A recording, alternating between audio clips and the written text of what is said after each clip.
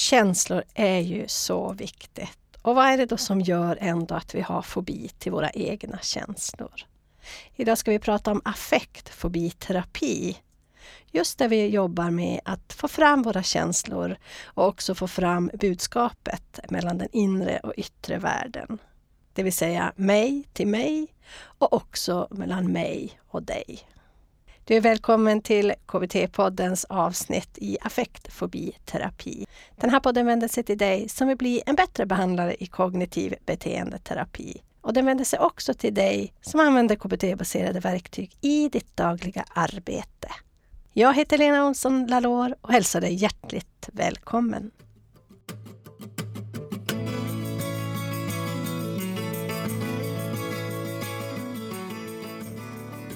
Det är ju en i en syskonfamilj av psykodynamiska modeller som fokuserar på känslor. Och grundaren, eller man ska säga, till just den inriktningen, Lee McCullough, var också tränad behaviorist. Så att hon valde avsiktligt en brobyggande terminologi. Hon var heller ingen anhängare av de här bokstavskombinationerna och gränsdragningarna. Så att på ett ganska träffande sätt så valde hon analogin att på samma sätt som vi kan få externa fobier för externa objekt så kan vi bli via vår inlärning väldigt, väldigt skrämda av våra egna inre tillstånd. Våra egna känslor. Mm. Och det kommer att prägla våra liv, den skräcken och hur vi hanterar den. Och att precis som i en fobiterapi så är fokus för affektfobiterapi att bli jättekompis med spindeln och ge den ett namn och mata den och älska den. Mm. Älskar den. Ja. Och det är så med känslorna också då, det som är även på insidan, det ska vi lära oss att älska. Ja, kanske skulle man kunna säga att det är ännu viktigare att älska sina känslor än att älska spindlar, även om spindlar säkert har en central funktion i något system. Mm. Men det här grunden för affektfokuserade terapier överhuvudtaget. Alltså det finns ju många inom humanistisk existentiella traditionen och flera. Det är ju att känslor är medfödd, evolutionärt utformad information. Mm. Vi klarar oss helt enkelt oerhört dåligt utan kontakt med våra känslor. Känslor är behovssignaler i stunden. Mm. Vi blir alldeles vilse om vi blir för rädda för dem och inte har lov att lyssna på dem. Mm.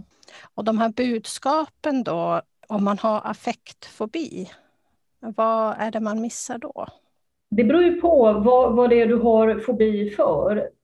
Tanken är ju att den här rädslan uppstår under inlärningen. Alltså det är ingen unge föds och är rädd för sina känslor. Tvärtom, bebisar är ju väldigt generösa och skickliga på att kommunicera. Mm. Och just hos bebisar blir det ju så tydligt hur känslor är information. Som förälder får man ju nästan all handledning man behöver av bebisen om den är pigg och frisk. Mm. För att den sänder signaler. Nu behöver jag dig, det där gillar jag inte, nu har jag det bra. Det är bara känslosignaler. Mm. Så att tanken är ju att beroende på hur de här signalerna kommer att mötas av omvärlden så kommer vi att lära oss, alltså hela livet är som en liten affektskola. Mm. Hur blir jag mött när jag sänder signalen, jag klarar inte det här, jag behöver att du kommer nära. Till exempel när jag gråter som liten. Mm. Hur blir jag mött när jag stampar med foten och skriker nej, jag vill inte. Mm. Hur är det när jag sitter avslappnad och i ro, basaffekten glädje eller förnöjsamhet och tror att det är lugnt och tryggt. Fortsätter det att vara lugnt och tryggt? Är min läxa att det här kan jag lita på? Mm. Eller hur ser det ut? Och de flesta av oss har ju en eller annan liten spindel. Mm. Vi har kanske blivit, man brukar prata om selektiv intoning. Föräldrar väljer att uppmärksamma somligt mer välvilligt än annat. Ignorera somligt och förstärka annat. Och i den affektskolan kommer vi att forma vår förståelse av vilka signaler tar världen emot. Mm. Och vad blir konsekvensen om jag sänder dem? Mm.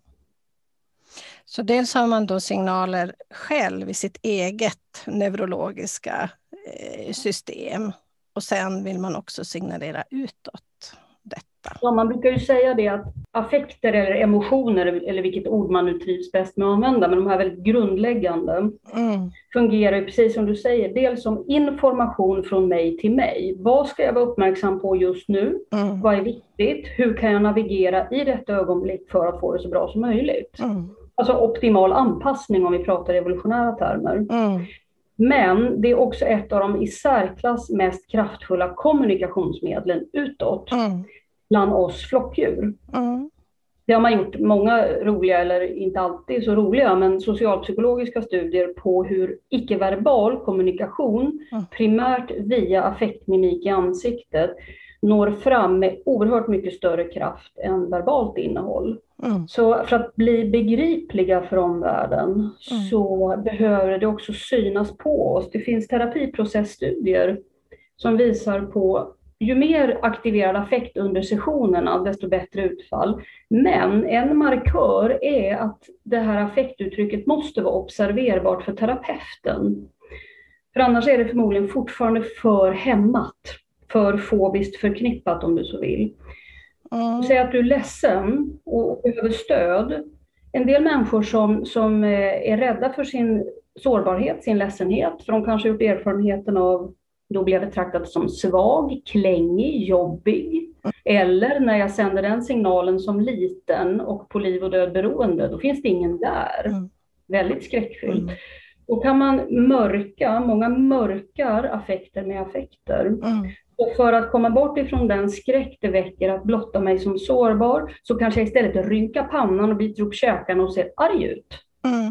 Och då får ju mina medmänniskor inte chansen att förstå. Hon behöver mig. Jag är viktig för henne just nu, utan tvärtom. När jag kanske behöver mina nära som bäst så stöter jag bort dem med min rynkade panna. Det här är ett guldkorn och ett klipp från avsnitt 193, affektfobiterapi del 1. Tillsammans med mig och Katja Lindert Bergsten. Katja är psykolog, psykoterapeut, utbildar och handleder i detta område psykodynamisk terapi, den moderna versionen, jobbar som lektor och har en lektorstjänst där på Uppsala universitet. Hon är också författare till flera böcker.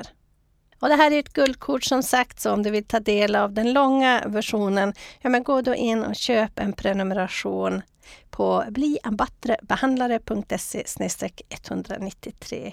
Det här avsnittet svarar på frågorna: men vad är då affektfobiterapi? Och vad är känslor? Vilka budskap kommer de här känslorna med? Och hur kopplar man ihop känslor och grundläggande behov? Kan man dra nytta av att jobba med de här anknytningsmönstren när man jobbar som behandlare i behandlingen? Och hur tänker man kring det här med känslor och information från mig till mig? Hur mörkar vi känslor? Och vilka är de 2 stegen i affektskola? Vad är den här inre konfliktmodellen? Och känslan, vad är det när man säger att det är bryggan mellan den inre och den yttre världen? Hur kan man förstå klientens känsla av tomhet? Och vad innehåller konfliktmodellens triangel, de 3 hörnen av känslor? Och på vilket sätt är affektfobiterapi upplevelsebaserat? Och när är faktiskt inre konflikter helt funktionellt och adaptivt? Ja, det här pratar vi om i dagens avsnitt av KBT-podden. Om du vill lyssna på hela avsnittet går du in och köper en prenumeration till självkostnadspris på bliambattrebehandlare.se/193. Oavsett om du köper en prenumeration eller inte kan du givetvis gå in och titta på vår sammanfattning, bok, tips, länkar till andra avsnitt och så vidare. Där är du hjärtligt välkommen oavsett. bliambattrebehandlare.se/193. Där kan du också scrolla bland snart våra 200 avsnitt av KBT-podden. Du kan också prenumerera på vårt nyhetsbrev där du är hjärtligt välkommen. Det kommer lite då och då med lite ditt och datt och ger dig också en notis om när nästa avsnitt har kommit ut. Nästa gång kommer jag och Katja att rollspela där jag är klient och Katja är terapeut. Och vi jobbar förstås med affektfobiterapi. Jag och Teknikmedlen hoppas verkligen att vi hörs då. Hej så länge!